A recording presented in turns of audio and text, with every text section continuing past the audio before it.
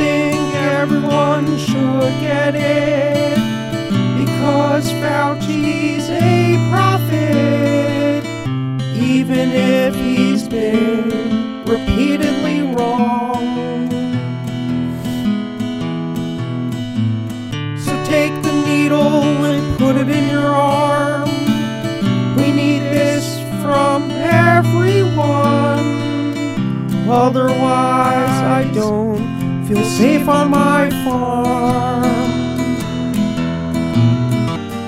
The vaccine is here to stay.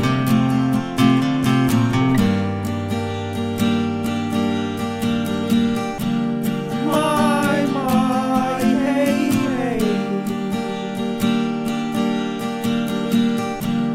COVID-19 ain't going away. It's better to vaccinate and get Big Pharma paid. My, hey, hey. Down by the pharmacy,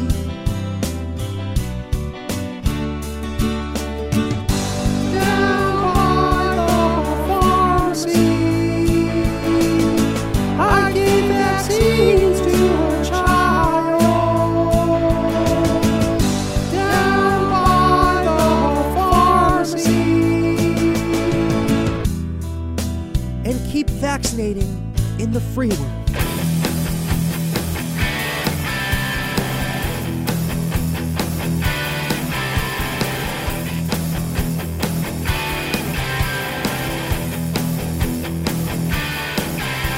A shot in your arm, and now you're good. Can't get corona.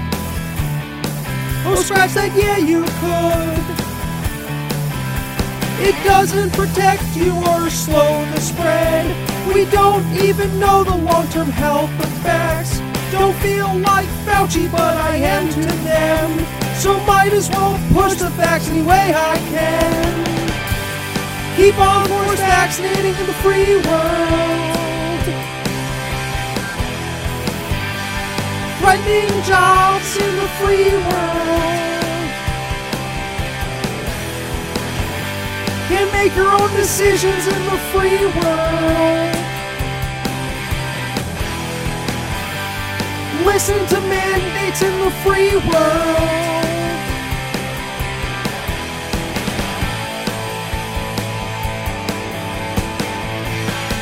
What is up, everybody? Welcome back to the Run Your Mouth podcast. We are live, Twitter only. We finally got this place silent, looking sexy as hell, and YouTube banned me. I don't think they banned me. I just got another strike, so I'm 2 strikes, but I'm leaving. I'm not going to wait for a 3rd strike. You don't fire me, I fucking quit. You don't want my content on your platform? I'll go to other places for people not to watch my shit. I don't give a, well, I got to figure it out. I am going to figure it out. But, instead of just complaining, and firstly, thank you to the loyal support of both Yo Kratom and Sheath. They're still getting behind us, even if there's going to be less impressions and no one's going to be seeing those signs that I bought. They don't care, I hope. Anyways, moving on. Welcome to everybody out there. If you're out there hanging out on Twitter, sadly, I can't get your comments, but we're not going to spend the whole episode complaining about the fact that I've been banned by YouTube. We're not going to do that. You know why? Because I'm here to make a difference in the world. Starting with this, I've complained that sometimes you get Wile E. Coyote highway signs. You're traveling on the highway. You really gotta, you're about to shit yourself. You got to take a leak. You're running low on gas. You're just trying to find a spot for an easy on-off. Easy on-off. And you get fooled by these gas station signs because they put up a sign and they tell you, hey, there's gas at the next exit. And then you get on. And the next thing you know, you're going on to another highway. And then you freak out and you try and get off that highway. And then you decide to put in gas or backtracking 25 miles to the next village. And it's a nightmare. So here's what we're going to start doing. I'm going to start making a difference because for all the technological improvements that you thought would have happened, like you would think that by now we'd be at flying cars. We're not at flying cars, but you know what has happened is that sometimes you show up to a gas station and you walk into that gas station and it turns out it is a portal to another dimension. And now you're in like the nicest food court that's ever been in a mall. By the way, I don't go to mall food courts. I don't do that. I don't like malls. I'm anti-malls. Malls are not my scene. But if I go into a gas station and I was just looking to take a shit and grab some cookies, and then it turns out that they got gourmet coffee, and then next to that they got like good Subway sandwiches, and then they got an entire bakery. I'm going to tell you guys, because the first time I experienced this was coming back from New Hampshire. I could not believe when I walked into this gas station what was in front of me. I ended up just sticking around. I spent the whole day drinking coffee, eating pastries, making diarrhea in that bathroom. I was like, you know what? Someday I'm going to have a girlfriend. I'll tell her about this place in New Hampshire that you can just go spend the whole day at the gas station. She'll be like, that sounds ridiculous. But here's what I'm trying to say. Gas stations are stepping up their game. It was like a gas station war. First, he had like Circle K stepped into the game. 7-Eleven stepped up their game. Then you had Wawa. They came in and they were like one-upping everyone with sandwiches. And then your retail local gas stations were like, listen, we're not going to be outdone by these motherfuckers over at the Wawas and the 7-Elevens. And so then they stepped into the game. And now all of a sudden, you got these really fancy gas stations. So here's what I'm going to start doing. I'm going to become the Michelin stars. Is that what it's called? Is that what that ranking system is? Of gas station sandwich shops, where I will be your one source. If you're hitting the road, because here I am, every once in a while I'm doing comedy gigs. I do a lot of traveling. I travel here and there. And so I'm going to start making a collection of the world's greatest road sandwiches. And so the first one I'm going to highlight for you guys is when I was coming back from Buffalo out in Hancock, New York. And you already know it's good. You already know it's good if it's from Hancock, New York, right? Right off the bat, there's this place called the Bat Factory. Now, what was great about the Bat Factory? Simple on off. You pull off the highway, you can see this thing. It looks like a church. It's like a church of sandwiches. The place is ready to go. Also, had fantastic pastries. I think I ate like, you know, you would never eat it, but they make like those prepared cherry pies from like Hostess. They had that, but it was like from a bakery. It was really good. And then here, I even took a picture of the sandwich. Look at that thing. I mean, this is off angle. I get that it's off angle. Now, here's what made this sandwich so good. Firstly, that bread was excellent. And you might be looking and go, hey, that's a sloppy eat right there. So here's what you do. You start off with your fork and knife. That's like 2 meals in one. You fork and knife the top of it as if it was a salad. And then once you eat it down to where it's sandwich level, then you start eating that thing as a sandwich. And that was in a fucking gas station. So here, this is going to be the new thing. And since my content's no longer available on YouTube, the only way you're going to get the Robbie the Fire signature list of top tier roadside gas station sandwiches. I don't even have this up yet. And maybe this will just be another thing I say I'm going to do that I never do, except this is silent right now. This thing is silent. If you knew how many people I raped in here over the weekend, the neighbors had no idea. No more rape jokes. I'm standing by that one. We're not making those jokes anymore. It's disgusting.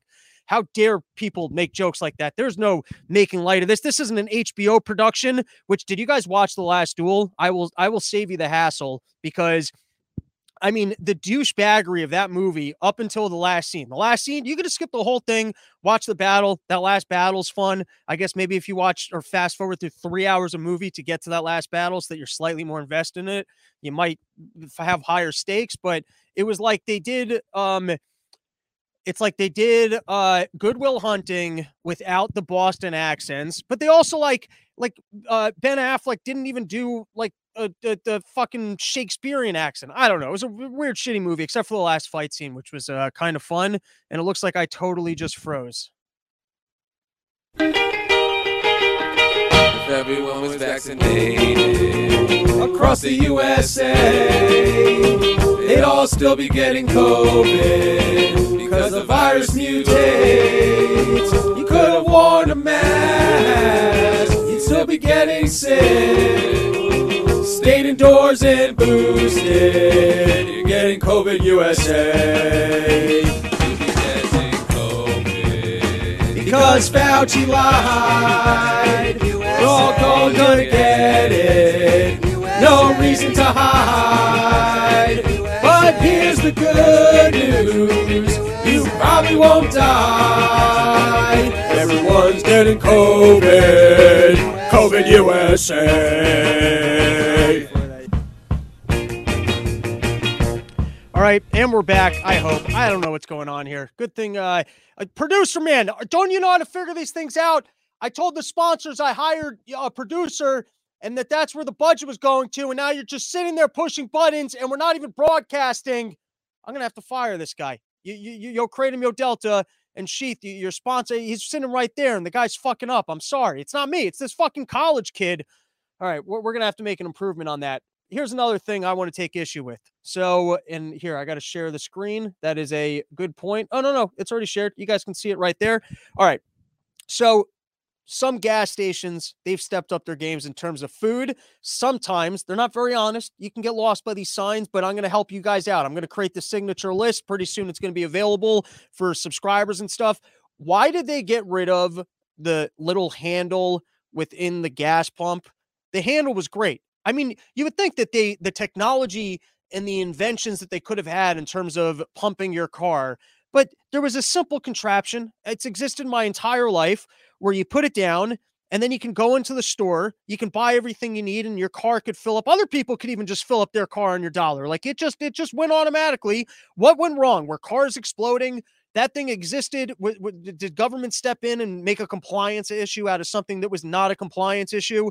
My entire life, you could go to a gas station and it was like you were automatically filling up your car, or if it was cold outside, you can at least, and it seems to me like the colder you go, like the colder the area is, the less likely they are to have that thing. I was in Buffalo, my fucking knuckle, look at that shit. It's disgusting. Got cut open because of the cold, because who packs gloves, right? Like you're not going to pack gloves just because you're going up to Buffalo for 2 days. That's crazy. And then because you're going to get, like, who wants to reach into their pockets, find their gloves just to fill up their gas? In your areas, robsnewsroom@gmail.com. We're going to take a poll. Are they taking away that little piece of metal? That's because you would think technology would get better and they would have made improvements to that thing so that it never went wrong. That like it had an auto clock or something, some fucking, I don't know, chips and widgets and smart tech, and you get a call from inside while you were inside buying stuff, letting you know, hey, you forgot, but your car is actually already full. But instead of making improvements to a perfectly good working piece of technology, they're just taking it from us for no reason. All right, let's get into some news topics here, because that's why everyone's here. You know, how much do people need to hear me yell about sandwiches and changes to technology? Let's plug a couple gigs. Gene's Living Room. I'm throwing a house wrecking party. Gene's got a nice pad. This is going to be the holy grail of summer porch tour. And for the people like me, the 15% that still got that good semen, that haven't gone out there, haven't gotten the vaccination cards, aren't gonna pretend like they've been vaccinated when they haven't been vaccinated. We're throwing a party in Gene's apartment. Come mingle. Come meet the other holdouts. You know, they got a debate going on. It's something to do with social media with that prettier looking Robbie fellow who works, I think, at Reason or The Hill. And then you got that author. I read one of his books at one point, and he's a pretty guy from NYU, but then he's become kind of boring. But forget all about that. The party's going to be in the living room, and we're going to steal stuff from Gene. We're going to trash the place. We're going to jump on his couches. We're going to eat all the cookies. No, we're going to be respectful, but I'm throwing a party in Gene's living room. I'm opening up the live debate. Well, they're going to be streaming the debate live, but I'm going to be there telling some jokes. That is coming up on February 17th. And then I got censored from YouTube, as I mentioned, because I put out a parody of a couple Neil Young songs. You can now find that on my Instagram. It's also on my Twitter. Pretty soon it will be up on my website, RobbieTheFire.com, which will be housing all of my content.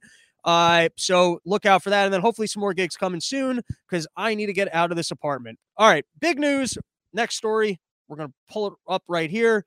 But Biden, you know, he's got to seat a new person into the Supreme Court, and he said that he will put a black woman on the Supreme Court. Here's who he might pick to replace Breyer. And basically, he said that no matter what, it is going to be a black lady. That is the only person that he will hire for the job, is a black lady. And I'd like to know, why is Biden discriminating against trans men? Or why is this man discriminating against the gays, the lesbians? Are Mexicans not qualified enough to be on the Supreme Court? Does Biden have something against black men, that he will only hire a black lady? I mean, what is Biden saying about the qualifications of other minorities? And then isn't this also kind of mean to whatever lady then gets the job? Like, why wouldn't you just promote her and make it not about, like, now you've said that the only reason she's really getting the job is because she's a black lady. Like, that's not helpful to her. Like, if that person was actually qualified and worked their ass off for their entire life so that they could get into this position, it's kind of shitty for you to go, hey, you only got the job because of your color. And then I think the idea here, like, you should hire people because they're qualified. And then I also understand the idea of diversity, that you go, all right, well, we don't have enough of, well, even that doesn't make sense. It's like, it's the Supreme Court. You shouldn't really need diversity of opinions per se, or you shouldn't be like, it would be racist to say, hey, a black or a white person could bring a different perspective to the court. They should just be interpreting the law, and they should be objective. Right. So if you're saying that people are not objective and that even members of the Supreme Court are influenced by more than just, I guess, an interpretation of the law, wouldn't that view either be racist or undermine the exact existence of the court? Or wouldn't that mean that you would need to do an entire restructuring to ensure that every group of people were actually well represented, because they can't be well represented by people from other nationalities? I don't know. It starts getting confusing. But here's something that I'd like to point out. So if we're not going to hire people because of their qualifications, but instead we're going to take this approach that we want to make sure that certain groups of people feel represented, that the only way that certain groups of people can feel good about their life is that they know that they have represented. That was the idea with Hillary Clinton. Hey, if I get to be the president of the United States of America, other women that are sociopaths could also do it. And then they could feel, hey, look at what I can accomplish in my life. So if the idea is that not the qualifications, it's not about your qualifications, it's about putting people into jobs that other people can feel represented, why don't we have more retards in government? What about all these Down syndrome kids who are working in the grocery store and they're there back and they don't feel like they can make it to the top. But if we put like a Downsy kid in charge of, like, national defense, then that community can feel represented. So if the idea is just represented, then I feel like we're not actually going diverse enough. We're making this a little bit unfair, and that we're only taking certain groups of people to say, hey, we want you guys to feel represented. So I'm just a little bit confused. I'm trying to get myself back on YouTube. Like, I'm not going to go back to college. Maybe YouTube could open up a YouTube school where they give you some guidance on what's allowed and what's not allowed. I'd love to go to that school, and then I'd love to broadcast that, and then have that not be allowed on YouTube, because obviously you're not even allowed to ask questions. I don't even know what I was banned for. I put up a 1-minute parody song about Neil Young where I'm singing like Neil Young, and then they said that I couldn't do that. All right, let's move on to our next topic, which is Ukraine. So here, I'll pull up the article. And sadly, we're not on YouTube, so I have no idea if this is going smoothly. I have no idea if any of you guys can hear me. Hopefully you can. Maybe you can't. Who knows? Let's see. Do I even have this article here? I do not. All right. No reason to pull it up anyways. We're going to watch this next. We're getting ahead of ourselves here. All right. So the Ukraine, they asked Biden if he would stop shouting so much. I think more accurately, they should be asking him to, quit whispering. But Ukraine, I was joking. If you guys follow me on Twitter, Robbie the Fire. Well, actually, I mean, you must, because you'd be watching it there right now. But, we haven't really asked Ukraine how they feel about this whole war with Russia. Maybe they're into it. Maybe they prefer Russia to us. Maybe they're like, fuck you, NATO. I want to go live with Russia. They would like nothing more for than Putin to come in. But we've just been talking for them. We've been like, hey, listen, they love having NATO over here, and they don't want Russia coming in. And so the head of Ukraine is like, can you guys quit talking about us going to war? I got people that live in my country, and I'm just like you. I got to pretend like everything's fine. You're in America. You're pretending like you got a virus under control, but people still need to panic.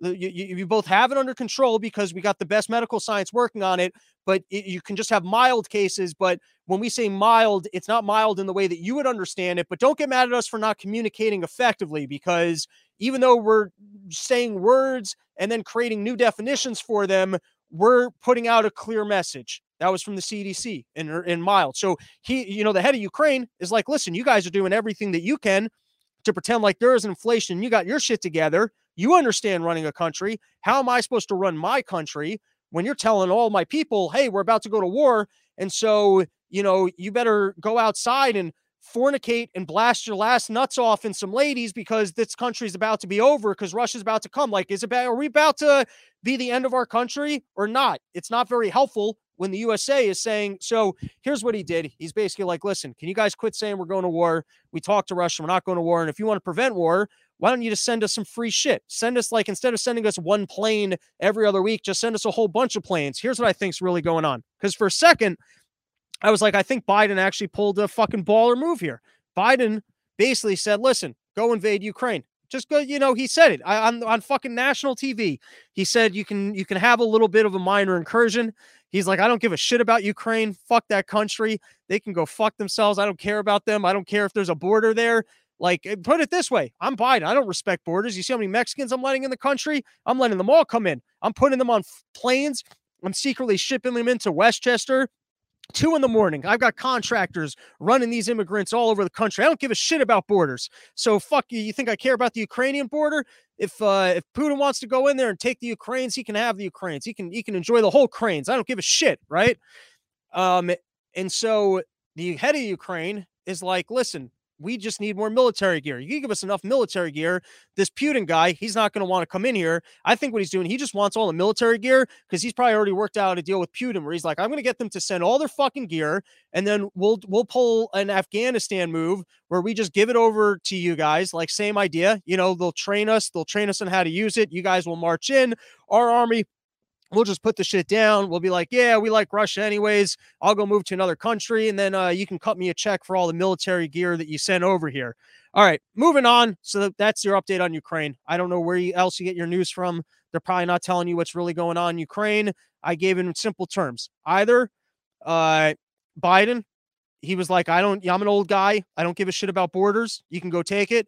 And then Putin's like, fuck, that didn't work out real good because I don't actually want to go to war with them. Or he's going to go to war, but he's trying to get us to send more shit over there so that he can have more of our shit. All right. So we talked about this on Part of the Problem. You can go check that out. We did a whole episode on Bill Maher and that other Jew lady realizing that they stayed in their homes for 2 years for no reason, that there wasn't a good plan here. And then, of course, anytime somebody says, hey, are we making a calculated decision here in closing the country and not letting people work their jobs and not living our lives? Is this intelligent? Is there actually a strategy here? Everyone goes, well, you're going to die. You're not just going to die. You're going to kill other people. Everyone's got to stay indoors all the time. Even though I'm here at my job and things are going well for me, you the rest of you guys, you better stay home or people are going to die. And you must be pro-death. That's the only reason why you would tell people that they don't need to be concerned with coronavirus anymore is because you are pro-death. And so obviously the second somebody gets up and they make a statement going, hey, or maybe we should look at some numbers here. Maybe is this really something we should be this panicked about? Someone's going to react. Somebody always takes the bait to go, how dare you be pro-death? And so here we are. Whoopi Goldberg took the bait. Let's watch the video. You go out, it's silly now. You have to have your mask, you have to have a card, you have to have a booster. They scan your head. Like you're a cashier and I'm a bunch of bananas. I'm not bananas, you are. That's not really funny to people who've lost their kids to this vaccine, or people who've lost family members or dear friends to this. It's just, listen, nobody on the planet really wants to go. It's also not funny to, people that quarantined, obeyed all the rules, and then died anyways, and they didn't get to experience any life or see their family. How many old people fall into that category? And I'm pretty sure Bill Maher wasn't saying, hey, let's make a joke out of people that have lost loved ones, or let's say that this thing wasn't serious. I think he's saying, hey, I don't think we've got a winning strategy here. But, it's always a race for who can be the most dramatic and who can scream about death. Let's watch some more. This is not something we're doing because it's, sexually gratifying. This is what we're doing to protect our families. And you don't have to do it, but stay away from everybody. Because if you're the one who's not. All right. So how about, here's a different perspective. Firstly, it's nice of you to be able to say that while you get to work your job and you're wealthy. So why do you get to make decisions for blue collar people who just want to go be able to live their job? And why can't people make a decision that they'd like to just go to places like restaurants, and they can make their own decisions. Like the people that, shit, I can't play any more of that because it already moved on. Stupid Fox player.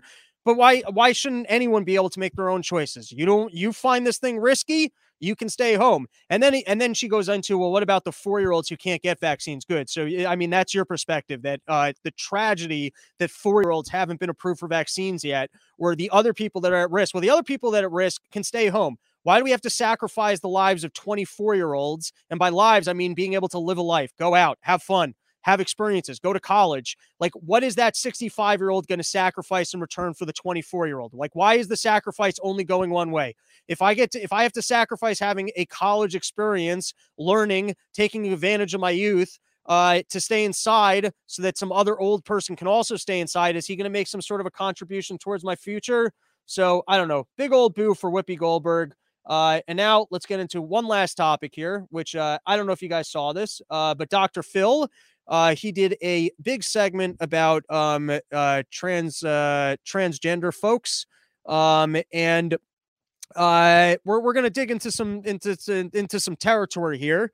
And before I do, luckily I'm not on YouTube, so I can say whatever the fuck I want. I've already been censored. I'm already too spicy, you know. So this is the freedom that comes on the other end of that you can soundproof your apartment and yell a bunch of random stuff. And to start, you know, if you're confused about transgender people, is that even the term you're supposed to use? You're not sure if you find them attractive, not attractive. What you should do is take all the Kratom's and all the Delta in a responsible way over the age of 21.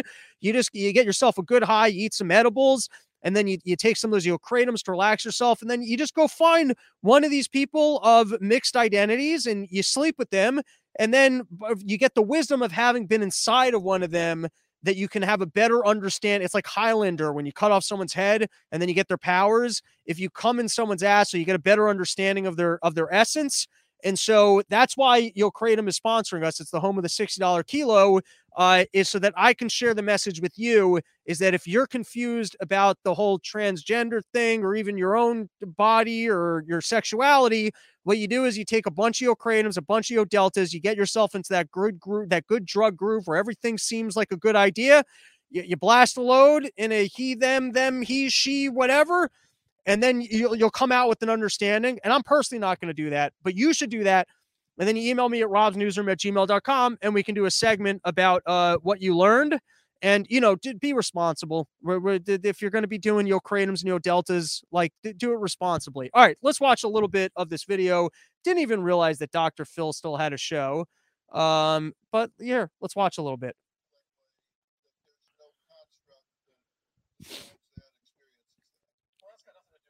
By the way, Dr. Phil's got a great gimmick because he just pretends like he doesn't have any opinions. He just gets to play.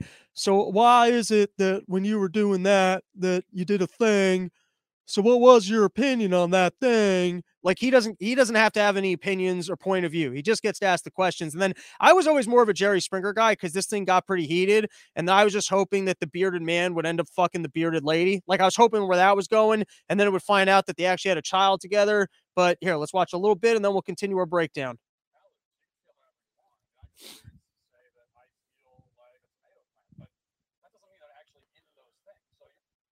So firstly, we've got this, I think lady, it's basically Mac. It's Mac from It's Always Sunny in Philadelphia.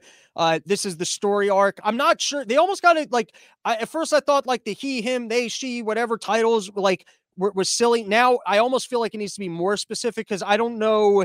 I actually don't know what, is this a dude now identifying as a bearded female, like going full circus? Is this a lady? Like, I actually don't know. You almost need like, you know, like what they used to do when they would announce you like, doo-doo-doo, and now presenting a guy that was once a lady. Like you can identify however you want. I'm pro freedom, whatever you want to do. I'm actually good. You guys are going to be surprised by the ending of the point of view that I'm going to take on this one. But I'm saying that the titles are actually probably a good thing because then it gives you the context. Okay, that's what you were like. You almost need a full, like a Carfax, like a full report. I was this, identify as this, I look like that, but I just want you to see me as this. And you're like, okay, now I'm up to speed. I know what's going on here. Let's watch a little bit more.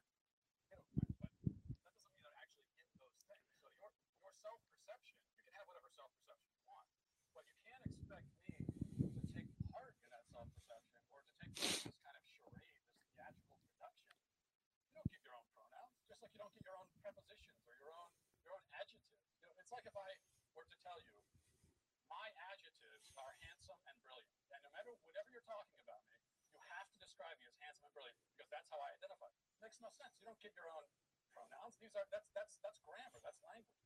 So you think it's a delusion? Someone is self-delusional. Yeah, I think it's delusion. It could be mental illness. It could be it's a lot of different. With children, you know, there's also just a basic confusion that all kids have. Like that's why when you hear someone, a parent say, "Oh, my 4-year-old." All right, I'm going to jump ahead a little bit. Said that I'm a girl now. As a girl. Well, this is one of it's like, what is a woman? Well, can you tell me what a woman is? No, I can't. Because it's not for me to say. Womanhood looks different for everybody.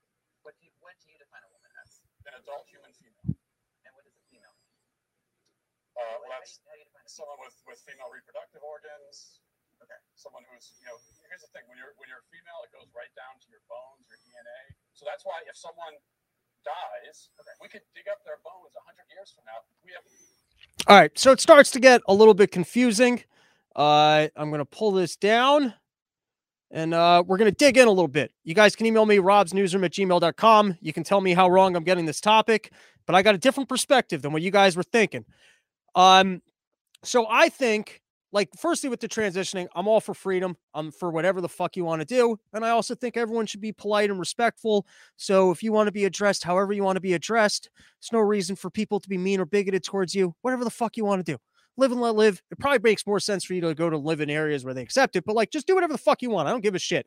So I'm all for transitioning. I just almost wish, like, I almost think it's like a technology issue more than anything else. So I used to have this quote over my desk that I found very interesting. It was called, the quote was, chaos is just the emergence of new patterns, not yet readily understood. And so the idea of, I think transgender people, I don't even know if I have this right, is that you're born into a sex, but sex is not gender. And so you could actually have been born into the wrong body where you have a male brain inside of a female's body or a female brain inside of a male's body. I guess you also must end up with some sort of a question of consciousness.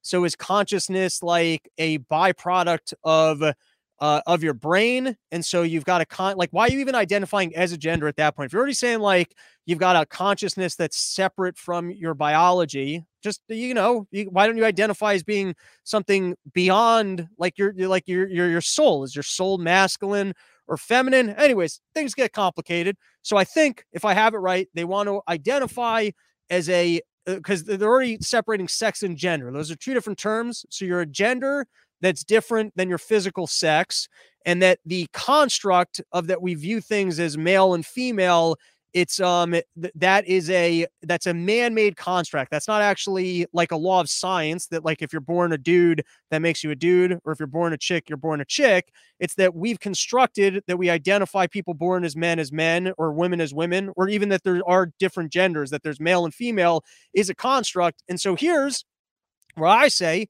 maybe they're right, and it's a technology issue. Because imagine if there was a box, and you could just walk into the box, and you walked into the box a lady, and then a man, and then you could just walk out a lady, or you could walk in a lady and just walk out a dude. Imagine if that box existed and it wasn't permanent. You could just go spend an afternoon as a lady. You know, you could be like, I've had it as a dude. I'm not getting laid. I'm going to go be a lady. I'd like to spend the day upset. I want to feel the joys of shopping. I want people to buy me shit. I want to go to a bar, see what it's like if people just buy me things. I want to experience life as a lady. I'm not going to do any gay shit. Not going to take any dicks in me, but I am going to go out and I'm going to play the privileged lady card for an afternoon, just experiment. Or if you're a lady and you just decide, hey, you know what? I'm spending all this time and I'm sweating these little things. I'd like to make rational decisions. Like imagine if Hillary Clinton became president, she's got to make big decisions. So she can walk into the box and then come out a man and just make like normal decisions. Or like they always say that, you know, people, when they start getting their periods, they start making bad decisions. You could just like, for that week, you could become a dude, right? So if you're a man, you could experience emotions that you haven't experienced because you just walk in and like, you're like, I'm going to be a lady for a week. Maybe this undermines their entire thing because the point is you already have the mentality of the lady and it's not the physicality. So you're trying to get a physicality. But I would think in some ways, because they even say like, if you smile, it affects your mood. So I would think that your physicality would somewhat change, like, because even that's why you're trying to change, right? You're trying to change because you identify as a female, and so you'd feel more comfortable in the female body. So it's a little bit of a circular loop that the female body also then gives you something that you feel like you can more easily identify it with. So going back to my box, if you went into your box as a dude, came out as a lady, then you could probably experience some of the things of a lady, because some of it's like, even like if you start like, ramping up on testosterone, you're going to start, I think, behaving a little bit more dude-like maybe you're going to feel some aggressions. Or if you start going the other way and you start hopping yourself up on hormones. I don't know what the fuck I'm just trying to talk about. I was just trying to make a dumb joke, and then I turned serious. I tried getting into all the practicalities of this. So we're just going to go back to my stupid joke, which is, I think it's a technology issue. And I think that maybe they're right. Maybe it's a construct because we're still a little bit limited right now. It's not that easy to swap your genders, but imagine if we lived in a reality where you could very easily swap your genders, then maybe it is just a construct. You could spend days as a lady, days as a dude. And like this guy, he wrote his book, and his book is about Walrus Boy. It's about this kid becoming a walrus. The problem about being Walrus Boy, once again, technology issue. If you can just unswitch from Walrus Boy, who gives a shit? I say, let's be fluid and just come in everything. Glory hole lifestyle. You could walk up to a friend, be like, dude, I just jizzed in something that identifies as a plant. He'd be like, that's nothing. I just dropped a load in a car. And then that will be the thing. We'll all just be walking around. We'll be jizzing into like different holes because we're loose. We're like in this new environment. You're a guy, you're a girl, you're a car. It doesn't matter. You can identify as whatever the fuck you want. And, I imagine that in this landscape, people are going to be a little bit promiscuous. I can't imagine that you're going to transition into a car and be like, listen, that gas casket is only for people that I love. This might be the most ignorant rant I've ever done. Good thing the thing is soundproofed, and I don't know enough about this topic. I didn't go to a college in a time where they taught these kind of topics, but here's what I'm thinking. So we're all walking around, we're living our glory hole lifestyle. Men are transitioning to women are transitioning to whatever's, and we're blasting loads and everything. And then kids start basically being created in labs. It's for people that can afford them. We do CRISPR babies where there's no natural procreation. Then what's great about that is that every kid is a kid that somebody actually wanted. And so we don't have to socialize the cost of kids, because I don't like it. I don't like that you have kids and then all of a sudden it's like we have to pay for like every single child. It's like you had the kid. You're going to benefit from having the kid. You're going to be old at some point and you're going to have procreated, which is something that I think if you never do, you'll probably be miserable. I'm probably not going to do it, but I'm just saying you're probably supposed to procreate, and that's your fucking responsibility to pay for that kid's bills. And then it's always like every politician is like, well, it's a kid. Well, you had the kid. It's your kid. And like, does that kid get to be my kid in 40 years? If I'm paying for their education, do they get to come visit me?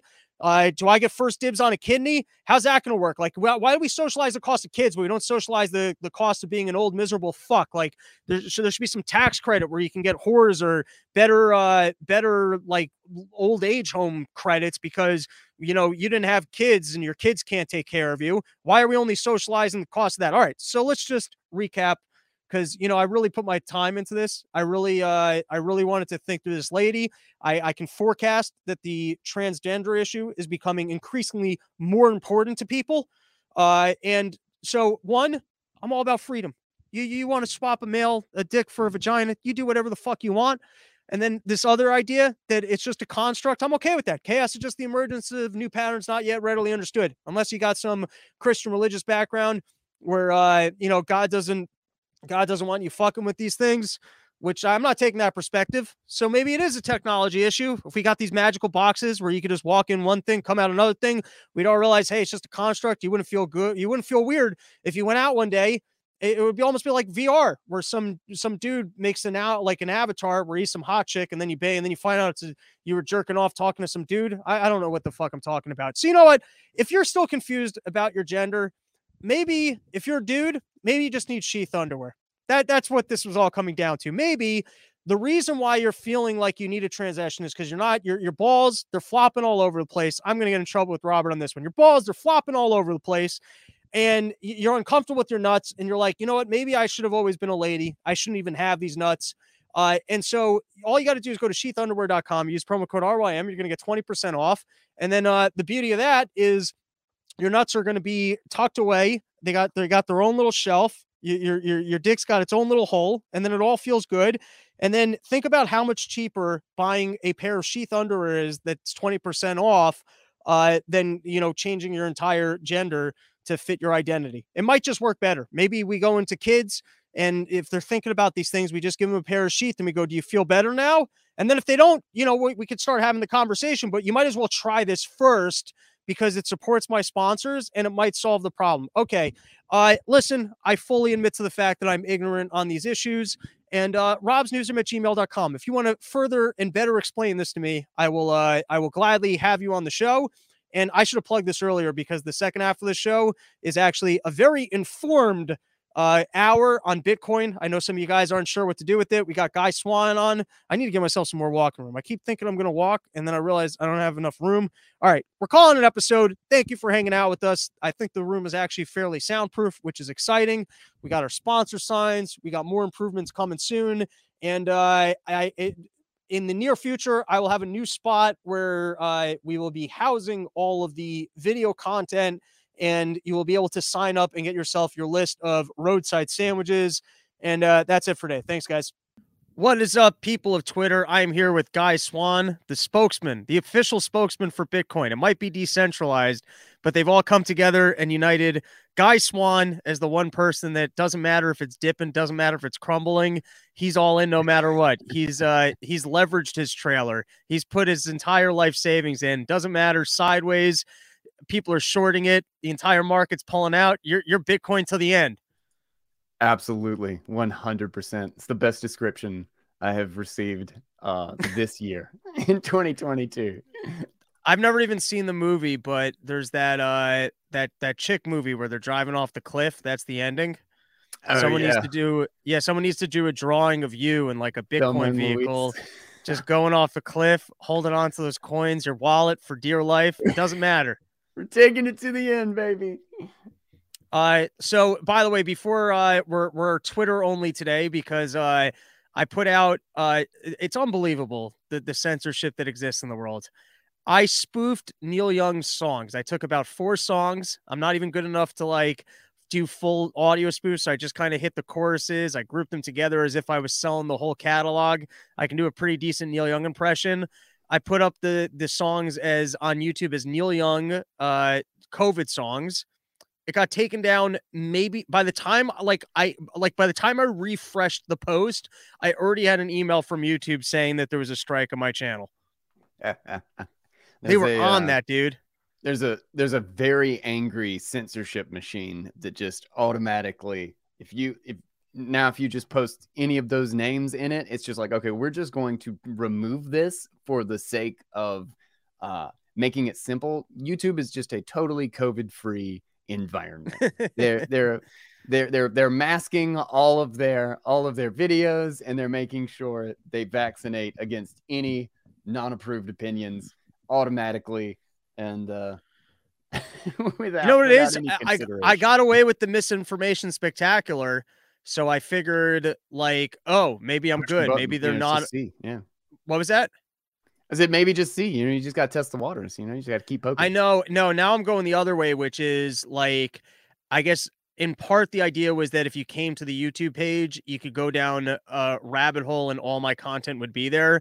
Now I'm understanding that I can't possibly put all my content there.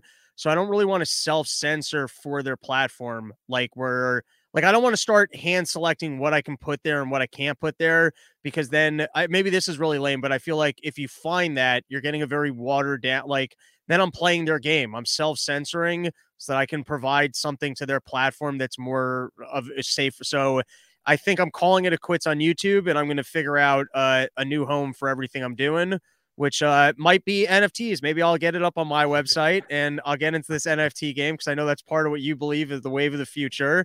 And no. Hopefully, I know you've branched out. You're not just Bitcoin anymore. I heard it in private conversation that shit coins and NFTs, that's where the money is. And hopefully I can get some of that scam money because people are clearly washing their money in NFTs. And so if I can just get some shitty artwork up that people like the Saudis or whoever, the drug cartels, just wash a little bit of their money, and I can keep all my content off of YouTube and support it. And then no one even needs to like it, but I just get to feel good about me. That's what you need to do. That's what you really need to get into, the just, Saudi drug and oil money laundering, and you're good to go. You're good to go. That's probably the space. And all you need to do is sell a URL to a gorilla JPEG, and you would not believe the millions that you can move. It's pretty I epic. don't even know what a gorilla JPEG is. Have you not seen the apes, the Twitter, like the NFTs, that everybody, like the profile pictures? Yeah, people paying like hundreds of dollars for a JPEG. Like this is essentially like almost the entirety of what the NFT market is a couple of website platforms that have JPEGs, and they are selling on the blockchain a URL attached to a transaction that points to their servers, and then their server feeds you a JPEG. You might as well pay for like oxygen. Hundreds of dollars for this. You might as you well can pay go for over oxygen. to the website and right click. Yeah. I mean, I'll sell people oxygen. If they want oxygen, come on over. I'll sell you some. I got fresh oxygen for you. I got tap water. That's a big deal, man. You know, it's non-fungible tap water. Do you get good tap water by you? Mine comes out cloudy, and I just pretend like it's good. It's got that good flavor. You know, it's got that city taste. That real. I nice keep drinking the fluoride, hoping it will turn me gay, but it hasn't happened yet. Well, keep trying. I'd like to have some more options in the holes that I find, intriguing. 3 glasses of water a day, at least. Yeah, that'd be great if they actually quantified. All right. So there's been a lot of crypto price action. People are panicking, which, why would you panic? This thing goes up and down. It's volatile. It's erratic. But I did want to have you on because there were a bunch of crypto stories that I found of interest. But let's start with the most recent dip. I would say we went back into, I'll call it buy territory when it goes down to that 35,000 range. All of a sudden starts looking good. I've seen it track up and down, bounce back from that more than once. But I did realize that in my crypto investing, specifically in Bitcoin, you don't want to talk shit coins. I know. I don't want to get you all worked up here at the beginning of the show. I have zero understanding as to what is going on when Bitcoin is priced at 60,000 or when it's priced at 30,000. I don't know. I could not tell you why it's being valued at one and not the other. I can't tell you how many transactions are taking place, how many people are selling their crypto, why they're selling their crypto, who can step into the market and then buy that crypto for it to go back up. And I realized I'm a very uninformed crypto investor. I've just taken the Guy Swan. I don't even have that much of my net worth in it. I'm not like you or Carr. I just have that initial 3,500 I put in when it was at $5,000. That's the only good investment I've ever made. And then sometimes I look at what it's worth and I'm like, am I really just going to let this sit here? So I turn it back to you. Can you paint a little bit of a picture for us as to like what's happened that it's down and like what the bullish picture is, even just short term of who could be buying back in for it to go up? Like, I don't understand these price movements. Sure. Okay. So I think the major factor that's happening here is that there are a lot of basically billionaire and institutional players that have entered the market. The market has matured enough. Really, kind of in 2020, we started seeing the entrance of these massive institutional players start to actually put allocations. And, billionaires like Stanley Druckenmiller and Michael Saylor, like this whole kind of corner of that environment that started to treat this like a risk asset where, when the macro situation suddenly started to turn inflationary, everybody used to buy gold. That used to be kind of like the big thing. That was a major risk asset. Property, major risk asset. And so the equities as well. So, when all of this started to unfold and it was looking like the Fed was going to have endless, easy monetary policy, just money printing, issuing new debts, interest rates at 0%. There's just going to be this flood of money. People started buying all of these assets that were going to hold value well against it because it was more scarce. Property is way more scarce than dollars. Equities, Bitcoin, gold, all of these things. And Bitcoin, because it has matured enough, it is now entering kind of that phase of things. And I think that's really why last year we saw Bitcoin make a massive run up from, $3,000, $4,000, $5,000, where it hung out for half a year or a whole year, it seemed like, and then just rocketed up to 67,000 or whatever it was. So it essentially 10x'd in a matter of like 6 months. And Now we're kind of bouncing around. It's run out of steam essentially, and having to balance itself out and find some sort of stable price for the new, basically the new phase of liquidity that we're moving into. But since, what was it, September-ish, I think it was, when we double topped essentially back up to 69,000, somewhere right around there. And it has fallen back down to in the mid 30s. The Fed essentially announced that they're going to attempt to taper. They're going to try to raise interest rates. And what did we see as all of this started to unfold? Stock market crashes, property is starting to feel the pressures of it. I've been seeing housing prices, like people who were thinking that they were in a seller's market suddenly having to undercut what their asking prices were. And all risk assets are being sold off. I think in a matter of just a handful of weeks, with the Fed essentially looking to be, restrictive, conservative about their monetary policy. And this is just a hint. This is just a suggestion. And the NASDAQ dropped like 13% in like a couple of weeks. It is such an indication of how unbelievably fragile our financial system is, that just a hint of the Federal Reserve moving from 0 to 0.25%, just like bumping up like 15 basis points or something, had just sent the whole thing. It's like, okay, we're just sell all our shit. All right. But I do have to ask, because and sometimes I understand like the general picture and the theory, the specifics, like I can pick up on the themes, the specific of like how they're getting you from A to B. I don't quite understand. The theme to me since the last financial crisis is that the Fed has put a lot of money specifically into the stock market in a way that the stock market has gone up. If you want to know some of the specifics, I mean, I can tell you they made a lot of capital available to companies to do stock buybacks. They did whatever happened with quantitative easing. Then they did whatever was going on with the repo markets to basically banks can be solvent or insolvent on any given day. If they've got too much money, they can hand it back to them, at least get a little bit of an interest rate. If they've got no funds available, they can borrow. So banks and the Fed are one and the same now. Like they just are. Like there's no capital requirements at a bank, and there's no need for them to figure out where to put money so that they can earn some interest rate. Like that's gone. Other mechanisms is and this was something that the guy from Peter from Monetary Metals was explaining. You got all these zombie corporations that only still exist because of basically low interest rates. So if you look at the overall picture, I understand why there would be panic in the stock market, because it's not so much, hey, the Fed is just raising interest rates. Is the Fed going to actually not just prop up stocks? Is the Fed going to create an environment where they're not just going, hey, we're going to bail you all out and make sure that the stock market is artificially inflated? Because it's not just the interest rate. Like, sure, simple finance, if the interest rate's higher, there's yield in bonds. I don't need to have the risk of being in the stock market. But that's like old school news. Like that's irrelevant compared to, hey, is the stock market literally just going to get bailed out by the Fed where they're buying assets so that it's propped up like that? You know what I mean? Like we're in a different world. I wouldn't think that Bitcoin would be as affected by that, because there's no capital flowing from government into Bitcoin. Now, there might be the flight to safety of, oh, look, there's yield now and I want to be in bonds. But I would almost think that if people are getting more spooked by the stock market, they'd be pouring more money into the crypto and the gold of going, hey, the fucking stock market's a sham. I don't understand why it's been up. Like, especially, dude, you look at the fucking stock market chart since 2020.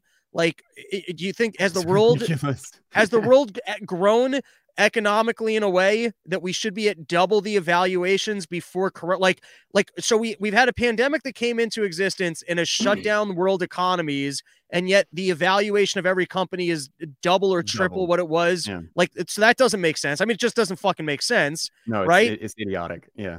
But to me, that would almost be more of a case for, all right, I need to put my money somewhere. It's clear that we're dealing with an inflation issue. It's clear to me that the stock market makes no fucking sense. Perhaps housing's a bubble because it's also got Fed money. So where's the one avenue that's not affected by Fed money? Oh, it's potentially crypto.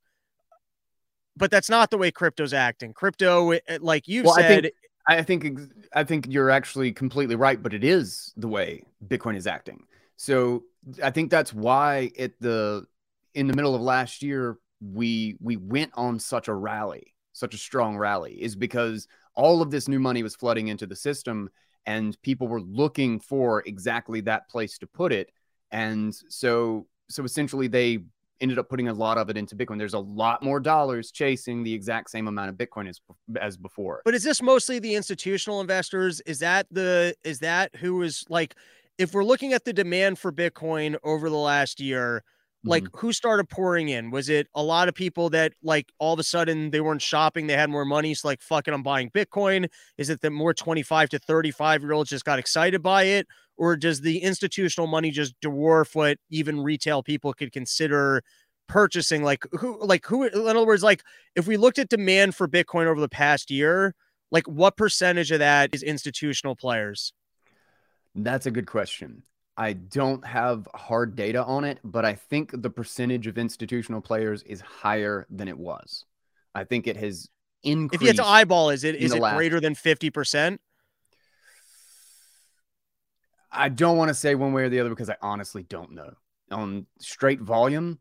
But we also have to remember that all of this happens at the edge. This is like all the froth in the market is not the foundational level of everybody who's buying regularly and just stacking as much as they can, whether they're like a huge institutional player or a day-to-day person. Yeah. But to counter that, let's just say that you and I like the idea of maybe me in a more conservative way going, hey, I know that my cash is not safe because they're inflating against it. I don't like the stock market. I'd like to put a percentage in Bitcoin so that at least I'm hedging my risk. You're more, hey, this is the one true currency. This is how we defund the government. Everyone needs to go all in on this, which I respect the Guy Swan approach. Driving off a cliff, holding on to your Bitcoin. But all right. Hell yeah. The point being, if 80% of demand over this past year, let's just say, was from institutional investors, so we could be attracting people like you and I all day who want to be in Bitcoin, but then the idea of buying in and trying to do that at 60 is literally throwing away your money because the demand is not there at a 60,000 per Bitcoin price, right? For it to be a store of value. In other words, to implement that strategy, you might have to wait till all the institutional players decide that they're here to stay or that they're leaving. Like, because if they're here to stay, then the 80 evaluation, I guess you price in, all right, the institutional players are here, and then this is the value of a Bitcoin, right? And then maybe you can even forecast the growth of, here's how much money institutional players raise from their pension funds on a yearly basis. Here's the percentage that they're putting into this asset, or here's how much more we think they're going to buy in the future. And then you can kind of forecast the growth of it. If they just kind of came for a year and they're bouncing because which I guess we can explore why it would be that they're suddenly bouncing from the crypto market, then for people like you or I to be implementing a strategy of, hey, you almost have to wait, or you'd be foolish to be buying in at 60, because if the market settles on the 30, because that's where the retail people like would create enough demand for it. I mean, so yeah, great. Like it will hold its value once it gets to 30, but you don't want to be in at the 60 price tag. Does anything I said make sense? Made sense in my head? No, it makes sense when you're looking at a short-term perspective. But the thing is we don't know where it stops either direction. We don't know if it stops at 60,000 on the way up. It could have gone to 80 or 90 with a good oomph of, change in the hype, and it could go to 25 on the fall, or it could stop at 40 or 50. We don't really know where any of this lays out. The question is, what's the long-term perspective? Because even if this is maturing into a risk asset in the interim before I think it will actually be a dominant money and a major settlement rail for international exchange, before we get there, it's going to be a risk asset, which means it is going to define risk asset. Like what else is considered risk asset? A stock? Just for simplicity, gold. Okay. But when inflation gets bad, when people want to divest themselves from like things in the financial market that are prone to, Fed policy, or when the Federal Reserve is about to be extremely dovish and, lower interest rates to 0% or go negative or just start buying up equities or something like that, they're just going to start flooding with money. You want to buy something hard. You want to buy something solid as far as its scarcity and reliability. Bitcoin, I think, is entering that sphere for major players. So anything that happens with their decision making or with the Fed trying to taper, because right now the big narrative is inflation. Everybody's worried about inflation. And I think we've got November elections coming up. Everybody wants to pretend that they care about inflation now, because that's going to be determining whether or not they get elected. As soon as it's the day after the elections are over, it's all bullshit. It's all up in the mirror. We're going to go back to printing. We're going to go back to buying equities, all of it. In fact, we may actually go back sooner because the market crashes as soon as somebody says, we're probably not going to buy more equities. And because it's just complete hot air. In the short term, Bitcoin will respond to that. In the short term, Bitcoin is also going to respond to the fact that people are leveraged trading like crazy. It's $60,000 and it's on a rally and they're like, shit, yeah, I'm going to double down with 100x leverage and it's definitely going to 80. And then when it doesn't, when it goes down to 58, they get liquidated and they're forced to selling. And then it goes to 45 because all of this froth in the market now that was betting it was going to go up is now forced selling. So it crashes. And then people start to back away. The Fed gets hawkish and they want to make things harder, make money harder to obtain for election purposes or posturing or whatever the hell it is. But if you're in the long-term perspective, this is just a great buying opportunity. If you know that the Fed has to print again, they have to keep interest rate at 0%, or literally the entire GDP of the United States is just going to go to interest payment on our debt. If you realize that there's no way out of this that isn't just massive amounts of money printing and government subsidy and programs and buying up of corporate debt and equities, well, then you just buy like crazy when it falls to 30 and you buy like normal when it's at 60. That is. So, I mean, the big picture to you is that we know that we are printing money at unsustainable levels. And that if you look at the big picture here, they will have no choice but to continue to print money. Like there's no way out. Yeah. And so as retail investors who are sophisticated enough to go, hey, we've got an inflation problem, get attracted to Bitcoin. And then retail investors start to realize, hey, my money's actually safer here. We will see more demand for it. And that's kind of the long-term play. That's the long-term play. Okay. In the short term, Bitcoin has been through, I don't know, like 50% drops. Like this is not uncommon. This is a very regular occurrence for Bitcoin. We're in a new environment and there's new reasons why it's crashing this time. If you want to say that, oh, there's a newer story and it's more about the macro financial situation and the Fed is now involved. Sure. It used to not really matter back in 2017, 2016, but we still had 50% crashes just for different reasons. Who is selling now? Is it the retail investors? Like if you had to guess, I know that we said we can't put like a specific percentage, but if you had to get like, who do you think is really selling it out? Is it the leverage shorts? Is it not the leverage short, it's just the leverage buyers. It's the retails. Like who's fleeing? And I guess why? Simple question. Who do you think is fleeing? Leverage traders are fleeing and closing out their positions.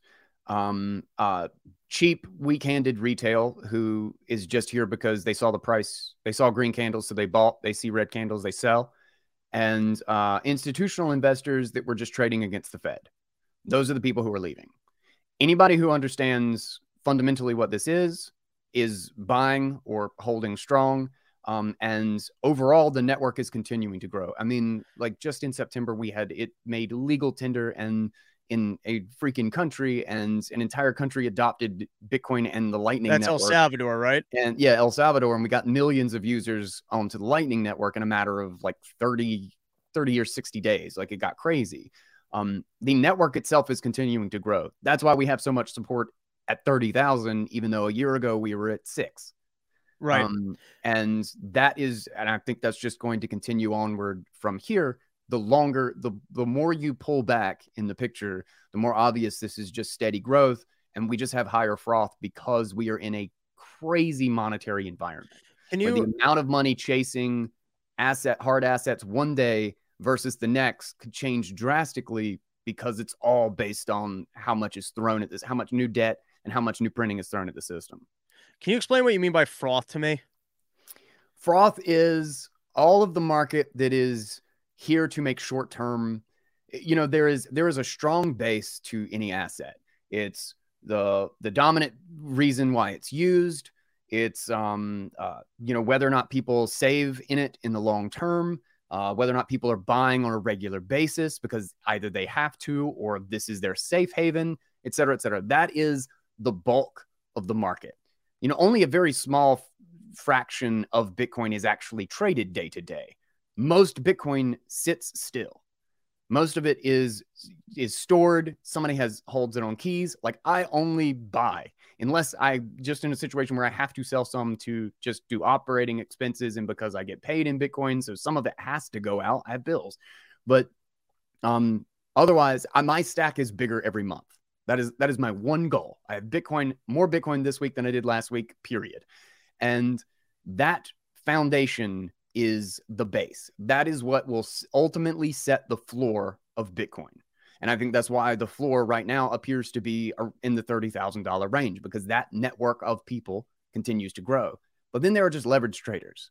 Then there are just people who are buying because in 3 months they think it's going to be higher and they want more fiat. They want to be able to exit with a short-term profit. That is froth. That is Bitcoin and capital that stays at the edge of the market and changes its behavior based on what the price is. My behavior in the base doesn't change based on the price, except that I've irresponsibly bought a lot as it goes down. So I see red candles and I buy more. So that is the only way that my behavior changes, but it doesn't change direction, right? I'm buying at the top what I can afford, and I'm buying at the bottom what I cannot afford, and I'm stressing myself and missing bills to get more Bitcoin. Whereas all of the froth in the market are just empty traders. They're people who staked on Aave and now they're getting liquidated, and so they have to sell back to ETH and they want to get some Bitcoin. And you know, they had wrap BTC in some stupid DeFi shit, or now their NFT has lost 30% of the price, so they have to dump that really quick.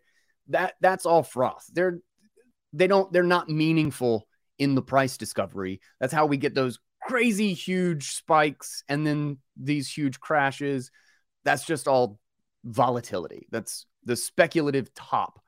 So I have a couple questions. The reason I call it, just so the reason I call it a froth, when you get a beer, there is the real drink and then there's a froth. And you can say all the price action happens in the froth. And maybe you got a whole lot of foam on your beer and it says, look, it's a full glass of beer. It's like, nah, it's only like half full because that's the drink. The price is going to bounce around in all of that foam. So then I got to ask you, the cheap shit that's happening in the market. So here's my question. You're a smart guy. You follow Bitcoin more than anybody. Why can't you get a handle on the volatility that's pure froth to go, hey, above this price level, these people are going to get what? Like, this amount of demand is froth, and I know that it's going to get wiped out because it's leveraged positions against the shitcoin. Like, even at the current price tag, like, let's just say it's currently, I haven't looked. Let's just assume that it's trading around 40. Let's just say that. I don't know when it's coming out. Let's just imagine like the Bitcoin's trading around 40, right? So if you and I both know, hey, we're headed for a little bit of a downturn here, and there's going to be a lot of people in their shitcoins get wiped out, and then all of a sudden they leveraged up their shitcoin so that they'd have money to buy their Bitcoin. There's some percentage of the market that's going to just disappear, right? And they're not going to be able to afford their Bitcoin in the near future. They're going to have to sell out of their Bitcoin. There's some amount of leverage in this market that's just people that leverage their shitcoin that, you know, they're going to end up shit creek. Let's just assume that that's a truth. So when that happens, so is Bitcoin at 30? Is that Bitcoin, like 30 is kind of the true value because like that's what you were saying, the non-froth? Like, isn't there some amount of froth that you can just look at and go, hey, it is clear to me that based on this volume, this is all like the leverage position. So I wouldn't be buying in above this price. Or like your mentality is just, I don't care. I love my Bitcoin so much. I don't care if I lose a little bit in the short term. It doesn't matter to me. I'm just buying this thing. Okay. So in trying to identify the froth, like that is the whole point of all of the markets, of all the traders, of all the speculators. They're trying to figure out what that is. The reason it's so hard to determine is because it's a market. You're looking at all the different data points are coming from literally a million different places. And you're also having to guess at what millions of people are currently thinking. how they are currently going to behave and change that behavior, or if they're going to change at all based on new events. So it's for the same reason you cannot predict exactly how much froth there is the same reason you can't predict exactly what anybody is going to do or what they think about something. Like that is just the market. You can guess, you can look at a lot of leverage and look at on-chain data, and you can be like, okay, lots of whales are buying. Okay, we're leveraged like 40-1. We're going to have a correction probably. And you might be right most of the time, but you don't know how far. You don't know if it's going to fall to 50,000 or 30,000 or 10,000 and then come back up. We don't really know, because every time the price changes, it then changes the behavior, the response, what people think about it, and what new decisions they're going to make.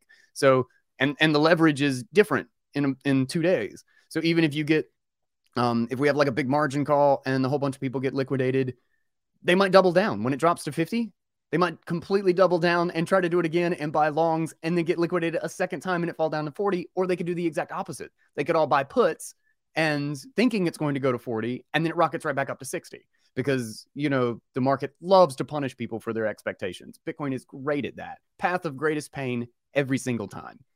The reason I'm just going to buy all the time is because that's a job. Trying to figure that out is a full-time job and then some. And I don't have time for that shit. I just don't care. I just don't care. Again, if I have more Bitcoin this week or this month than I did last week or last month, I know what the long-term position is. Great. If it falls to 30,000, that's a wonderful opportunity for me if I have fiat.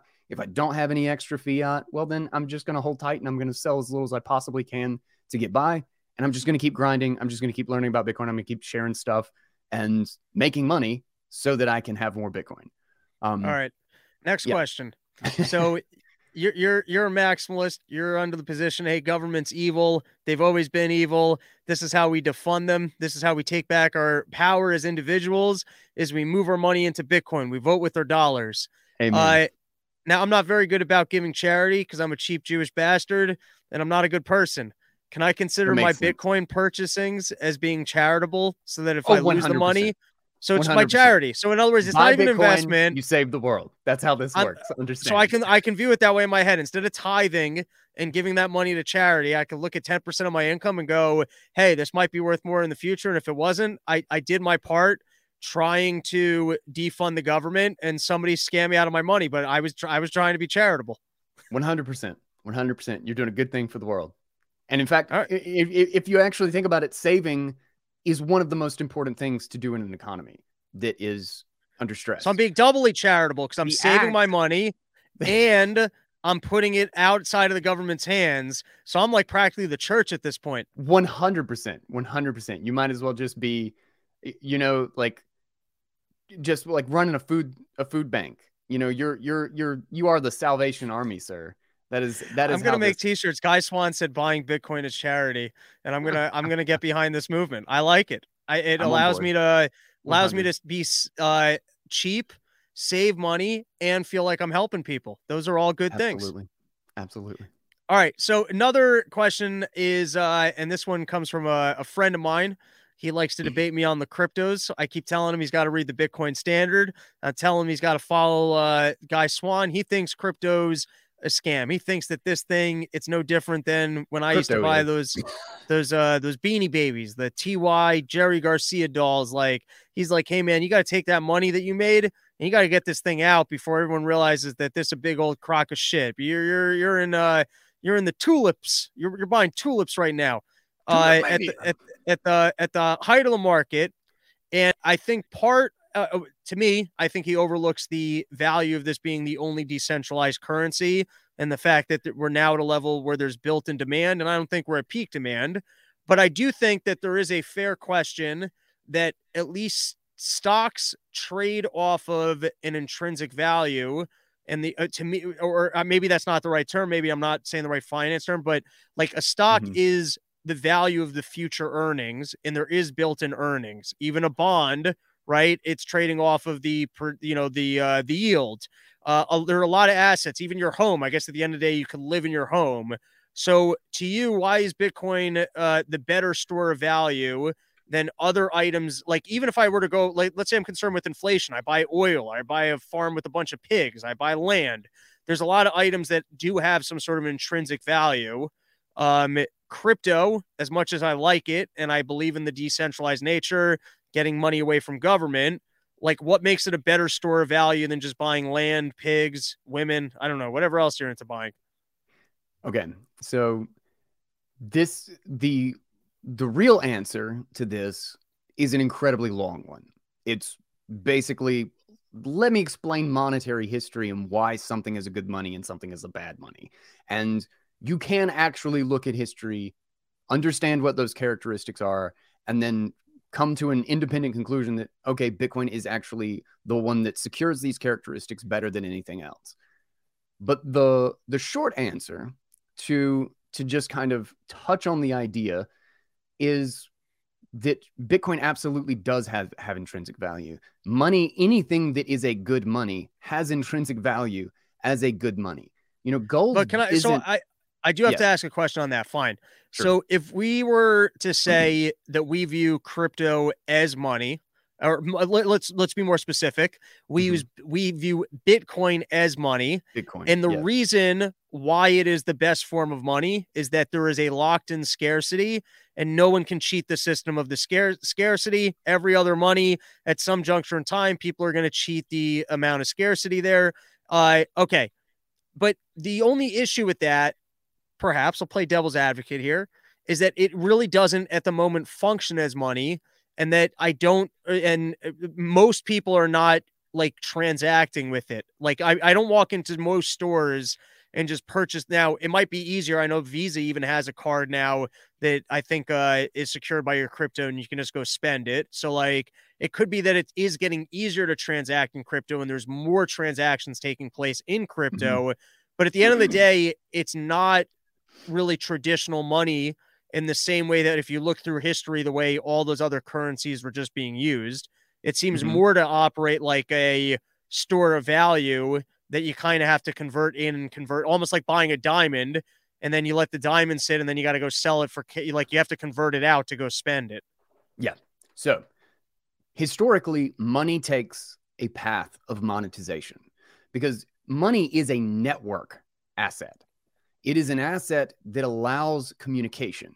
So it's like, you know, when the first phone came about, like what you're essentially saying is people don't use it as money yet. They don't use it as day-to-day expenditures. Well, it's very much like the first phone wasn't used to call anybody because nobody else had a phone. It's useless by itself. And same way, if I'm the only person in the world who speaks English, English does no good to me. But as a language, if it becomes adopted, if it is the strong network effect, the language is completely illusory. It's completely, quote unquote, made up. It is invented by man, and it is only used for the purpose of communicating information. And yet, what would you consider the value of a language? Like near infinite, right? Like if you don't have a language to communicate information to people, we can't have a podcast. I can't describe to you how to design or build a thing. It's crucial that we have this networked, this system of rules that allows me to take an idea or a pattern or a structure out of my head, spit it into a microphone, send it across a bunch of electrical wires, and have it shoot out at the other end, and you create the same design and the same patterns in your mind because it's meaningful to you. That is essentially what money does. It does that for value. Now, if you look at quote unquote intrinsic value and the idea that it's being used for something, notice that the monies of history that came about were actually the things that had less intrinsic value, but better monetary properties. Like it's not like silver is less useful than gold in electronics or in jewelry. Like there's actually much shinier and more beautiful metals, but gold is the one that is more scarce. Gold is the one that is more malleable. Therefore, it's easy to break up into small pieces. It's the one that had those properties that make it the best money. And one of the other big things is durability. Gold doesn't tarnish. Silver tarnishes. Copper tarnishes. Iron rusts. Like all of these things die and degrade over time. Gold didn't. So the value of gold, the reason it's a $7 trillion asset as opposed to like a $500 billion asset, like some of the alternative metals, is because it's a better money, not because we use it for more other things. Its price would plummet 90% if it didn't have a monetary premium, if we weren't using it for storing of value. And the history of monies start as a store of value. You have to have value there to begin with and to establish it for it to then work as a medium of exchange. It can't communicate value if it doesn't have value. And so it becomes a store of value. It becomes settled into the market as something to, as a collectible, as like, you know, when you're looking at like the seashells or the glass beads on the African coast, or rye stones, like all the historical monies, they start storing value first as some sort of collectible value or novel value or whatever other intrinsic value it develops. Then it can become a medium of exchange if it continues to hold, if it holds that value because it's scarce enough and it's hard enough to create. And then you can begin to actually transact with it. And then as that is further established and that network continues to grow, then it becomes the most liquid asset to exchange, the most liquid medium of exchange, and then it's the unit of account. Like that process has to play out. And historically, it's a century-long process. Every single time we've had a money develop, it literally took like 100 to 200 years. We are actually seeing this on freaking steroids. We're seeing this on internet drugs and the spread of information and the ability to download a piece of software that you can do in Russia or the United States or China at the exact same time. So we're watching this on a super, super accelerated time frame. That's why it's crazy. That's why there is tons of froth. That's why there's copy pasta cryptos and everybody just making NFTs and nobody has the slightest fucking clue what they're actually buying or doing with it.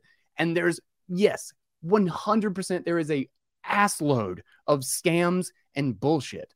But fundamentally, Bitcoin is the most secure money we have ever had, and it is the most purely defined monetary asset. It was engineered from the start to be the best thing of all of the previous monies and everything that we know about it as a good in the economy. And I would ask for someone who is skeptical, understand we all use virtual money. Like every bit of money that we have right now is virtual. And it's not like, you know, people say it's backed by the government. It's not backed by the government. It's not like I can go and redeem part of the White House. Like, it's like, give me my brick for this $1. You know, if they default, I don't get shit. You know, there's no backing. There's no like guarantee of any of this. The only backing is the fact that the promise is actually worth something, that the United States government isn't going to screw me, that this is actually going to be a secure unit of everyone else's value who is part of the network. That promise is being abused. That promise is turning into a fraud, and people aren't using that dollar as much. Russia, in 2016, Russia and China, and I think that's why all the regulation and the matter of national security is becoming a concern for Bitcoin, because Russia and China used to do 80% of their trade in dollars. In 2020, that broke below 50%. I think it's like 40% or something now. Everybody is moving away because they know that promise is bullshit. Bitcoin's promise is verifiable. Anybody who uses that network knows exactly how much of that network they have, how much of a economic a degree of counterfeit proof that they have in that network, and it is the best and most secure thing from counterfeiting of all of the money that we have. We have built-in counterfeiting to the money that we use today.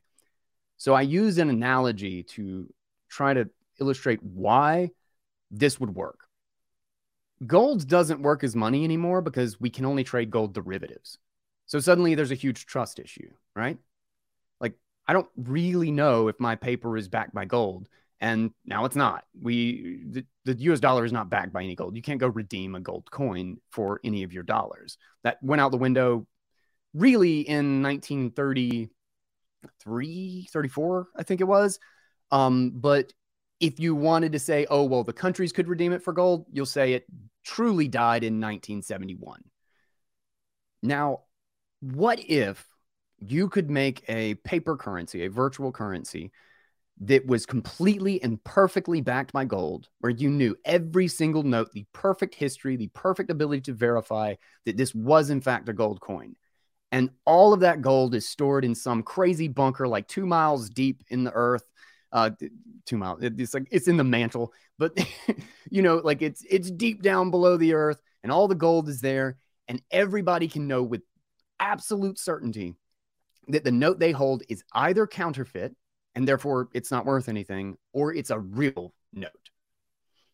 Now, everybody's going to just use the notes because you can make them digital or paper. You can trade them. It makes exchange good. You can send it over the internet. Nobody's going to use the actual gold. The gold's just going to sit there, right? The gold's just secure in a vault. That's all gold has done for centuries. Now imagine all this stuff is locked away and nobody can get to it. And like, maybe it just caves in one day and the gold is just gone. The mantle eats it up, melts it all disappears. Aliens come down, zap it out of the safe. Nobody has a clue, whatever. For some reason, the gold is gone permanently forever. But we're still all using the notes and nobody is told. Nobody knows that the gold isn't there. How long do those notes keep working? Indefinitely, Forever. because they don't work any differently with or without the gold. The key is that they are secured against the scarcity, against the ability to counterfeit it. That is what Bitcoin is, except that it's better because within the rules of Bitcoin is the creation of the actual note. So gold would actually have this huge point of trust where you had to assume the bank was telling you the truth when it issued the note. You don't have to assume Bitcoin is telling you the truth because you can prove exactly how Bitcoin was created with proof of work, with proof that it is a difficult, scarce thing to create and it's built right into the protocol. So that one huge element of trust that the gold analogy would have isn't there in Bitcoin. You can verify all the way back to the very beginning. You can see the Genesis block and the very first Bitcoin that was created, and you know exactly the rules that have been established and secured all the way up to the very moment that you own it. And it's audited top to bottom, back to front, down to 1/100 millionth of a unit all day, every day, constantly by hundreds of thousands of computers around the world.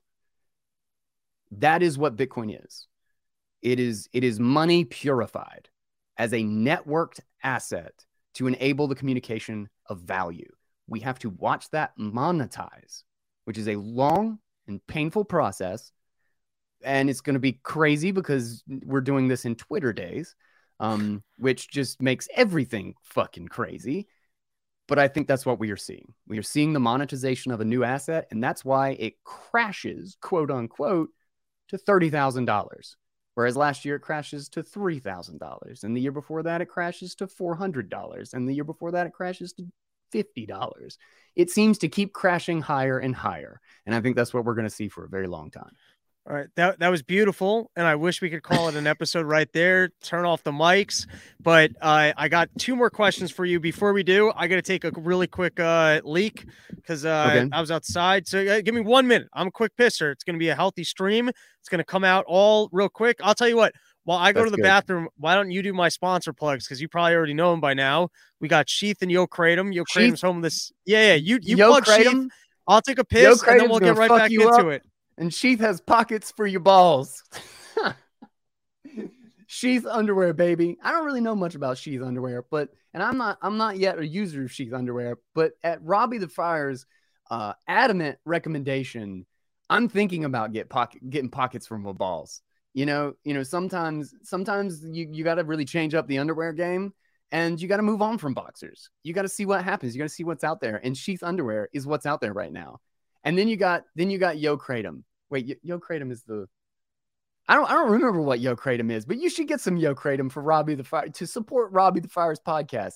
And I'm sure he has like a discount code or some sort of link that you can use. And I bet he'll tell you how to get that. Guy doesn't know what that is or how to get that right now, but you should do that. You should go check that out.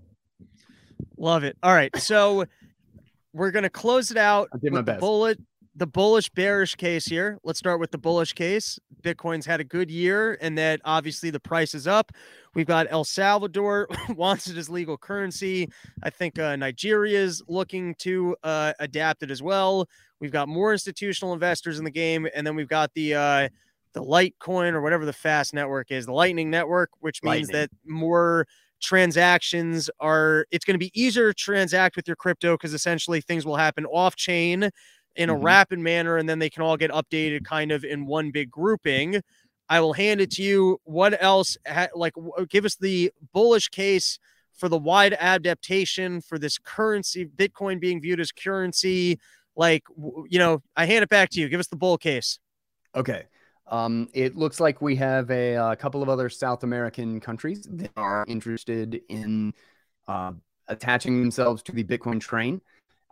There is renewed interest in Africa, and there are a lot of CFA franc dependent or dollar dependent countries that would love to get out from underneath the thumb of a lot of central banks that have basically been dictating their future and their monetary policy for a long time.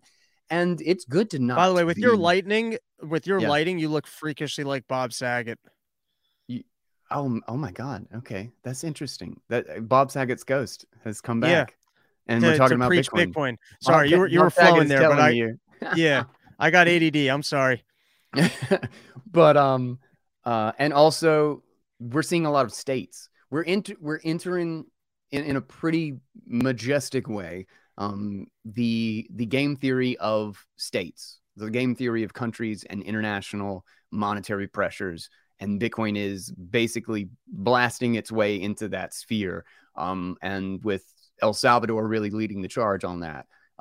Right now, two candidates for the governor of Texas are all about making Texas the Bitcoin center of the United States. Wyoming has been pushing really crazy, really beneficial Bitcoin law.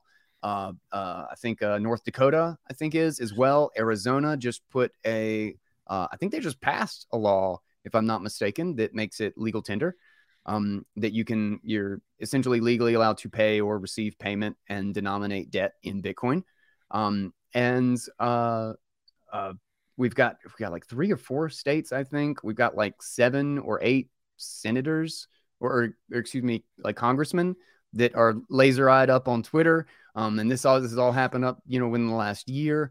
Biden is talking about how it's a national security issue that we have concrete regulation around Bitcoin, because I think because the Russian central bank actually was a little bit up in arms and being like, oh, we should ban this. This is a dangerous thing.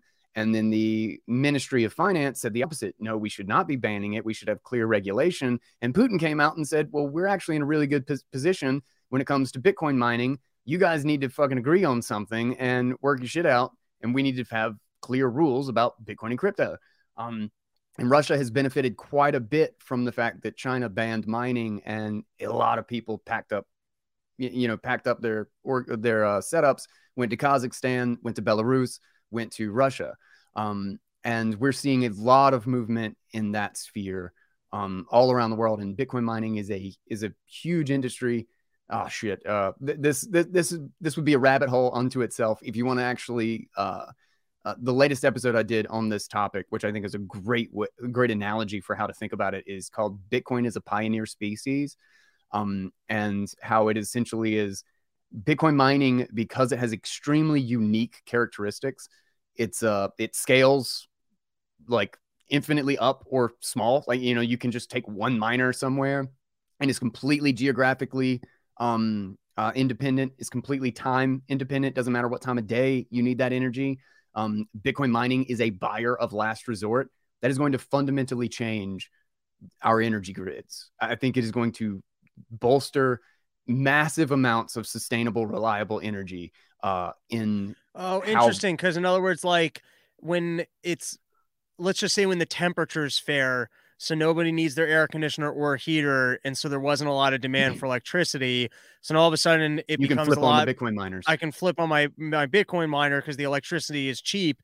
But then since there's actually more demand for electricity, it means that it might be worthwhile to actually make the improvements to the grid or the supply of energy, which then benefits the people who are just looking to consume energy as heat or cooling, turning on your lights or running your car. That's really interesting. Exactly. And it's really crazy too, because, the energy has to be already produced for people to be able to turn on their heaters.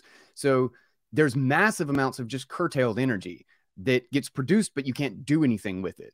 Like Russia, I think in the statement, I can't remember if it was Putin or I don't know. One of the people relative to the statements that I was just talking about, how Bitcoin could be very useful to their grid, is 50% of their energy is just produced going nowhere.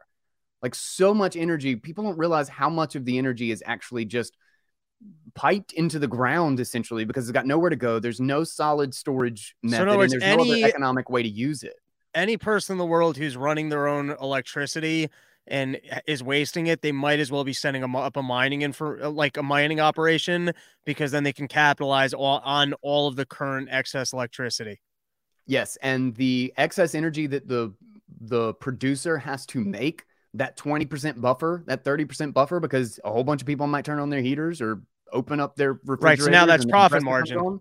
Now they can have on demand, all that 30% can now go into mining, and they can make profit. It's already produced. It's just thrown away. How come electricity companies haven't already done this? Like, they're realizing, they're finding out right now, and a lot of them are. There's a significant plant in New York. So you know what? You know what the job I need is Texas right now. That's why they want to be the capital. You know, the U.S. capital of Bitcoin is because this is a major benefit, and this actually benefit to the environmental issue, because right now everybody's having to flare off their methane gas, which when they mine oil, they literally, if you just go through oil. I heard Ted Cruz talking about that they could just be using the flares. Yeah. Just fire coming out. Well, the Steve Barber and Upstream Data are making these little boxes. They're going to all these people who are just flaring off this methane gas. I want that job. Economically useless. You can't do anything. You can't pipe that to a city 200 miles away. You can't do shit with that. It's a tiny amount of energy. But in aggregate, it's like a third. Like it's a shocking amount of energy when you take all of the oil fields together. In fact, there is more burnt off methane just in mining oil that you can do nothing else with, which, by the way, is 20x the greenhouse gas of CO2. Just a note there. And there is more methane burned off than the entire usage of the Bitcoin network globally has in energy, which means that you could theoretically just cap these things and mine Bitcoin. You take a 20x greenhouse gas and turn it into a 1x greenhouse gas. You would mine Bitcoin. All of the profit margins and sustainability of all of these energy producers would go up, and you could completely double the energy consumption of Bitcoin, and you would not be taking energy from anything, from nothing else. It's completely thrown away energy. It's in the garbage unless we want to use it. Bitcoin does not waste energy. It finds wasted energy and makes it valuable. And what were the two companies you said? I want a job selling the mining equipment to all these people with excess energy. That's a great sales job. Upstream Data, and there's. Can I invest in that? Upstream Data? I don't know. Maybe. That's a good question. All right. I can send you a link to it. Let's close it out here. I would say the bearish case, which is always the bearish case, is, hey, government might come in, and the same way that they've toppled countries because they wanted to sell their oil for gold. There's one product that the U.S. government has, and that's the dollar. And who knows what ends they will go to protect the precious dollar. So what we're seeing is the IMF is on the case of El Salvador for making it legal tender. Biden's talking about they're always kind of creeping in new regulations. So what do you see as kind of your biggest enemy, or what scares you most in the environment that might ruin the value of your precious crypto? The goal here, when we're going through this transition and we're entering the political sphere, is that Bitcoin simply has to survive. As we get into the phase of increasing capital controls, Biden and these political regimes realizing that this is going to be really bad for capital controls, and that this is going to undermine their ability to manipulate and dictate monetary policy, because Bitcoin's just going to be the giant elephant in the room that just says, I'm here making your monetary policy obsolete. As that begins to unfold, all Bitcoin has to do is not die. That is it. Because capital controls, inflation, and increasingly draconian and insane monetary policy is exactly what makes the use case and the value of Bitcoin so freaking obvious. That is why I think Russia is actually looking at Bitcoin as something more serious, because they're like, we can move this across the border very easily and we don't have to use SWIFT. While Biden is like, we're going to kick Russia out of SWIFT. Well, Bitcoin, it's not until Biden says we're going to kick you out of SWIFT that Russia goes, well, what about Bitcoin? Because Bitcoin is external to SWIFT. But in the meantime, that is going to make things very messy. That is going to make the price go crazy. That is going to mean that political statements today, tomorrow, next week could turn a bull market into a bear market, or a bear market into a bull market. It's going to be a messy, difficult time if you are trading. But if you learn the fundamentals of Bitcoin and you believe it is going to survive all of this, which I definitely think it will, they're buying opportunities. And it's just put your head down, keep working, keep building, and stack Bitcoin as much as you can. But that does mean that it could get nasty. That does mean we could have 2 years of just straight blood. And I mean, it's not like Bitcoin hasn't experienced that before. We've had horrible, horrible, painful bear markets, and I've lived through almost all of them. They were I survived the bear market. I survived the bear market in 2013. But yeah, it could get crazy, and I'm not expecting Bitcoin to do anything in the short term or the medium term. I am betting on its long-term potential. I'm betting on its monetization and the fact that it is not going to die. It was winter. I couldn't even pay for heat for the family. Bitcoin crashed all the way. Off, but I bought more Bitcoin that day. All right. You referenced your podcast that you said you just did a longer episode on the bullish case. Why don't you plug where people can find you and how they support the cause? Hell yeah. Just check out Bitcoin Audible. That is a podcast. You can find me on Twitter at the Guy Swan. Swan has 2 N's because it's special. And that's the bulk of my platform, and you can find everything else from there. I'm on YouTube and stuff too, but yeah, you can find all that shit from Twitter. Beautiful. As always, I learned a ton, and I really appreciate it. Don't know where this video is going to go. I have to figure out a new home for that stuff. I'm definitely going to everywhere but YouTube. Yeah, essentially, I got to figure that out. But the audio of this will be out probably tomorrow. First half, I'm going to be yelling about trannies, and then it will be your segment, Buried by the Tranny Talk. Those are related. Understood. All right. Have a great weekend. Thank you, buddy. Yeah, man. You too.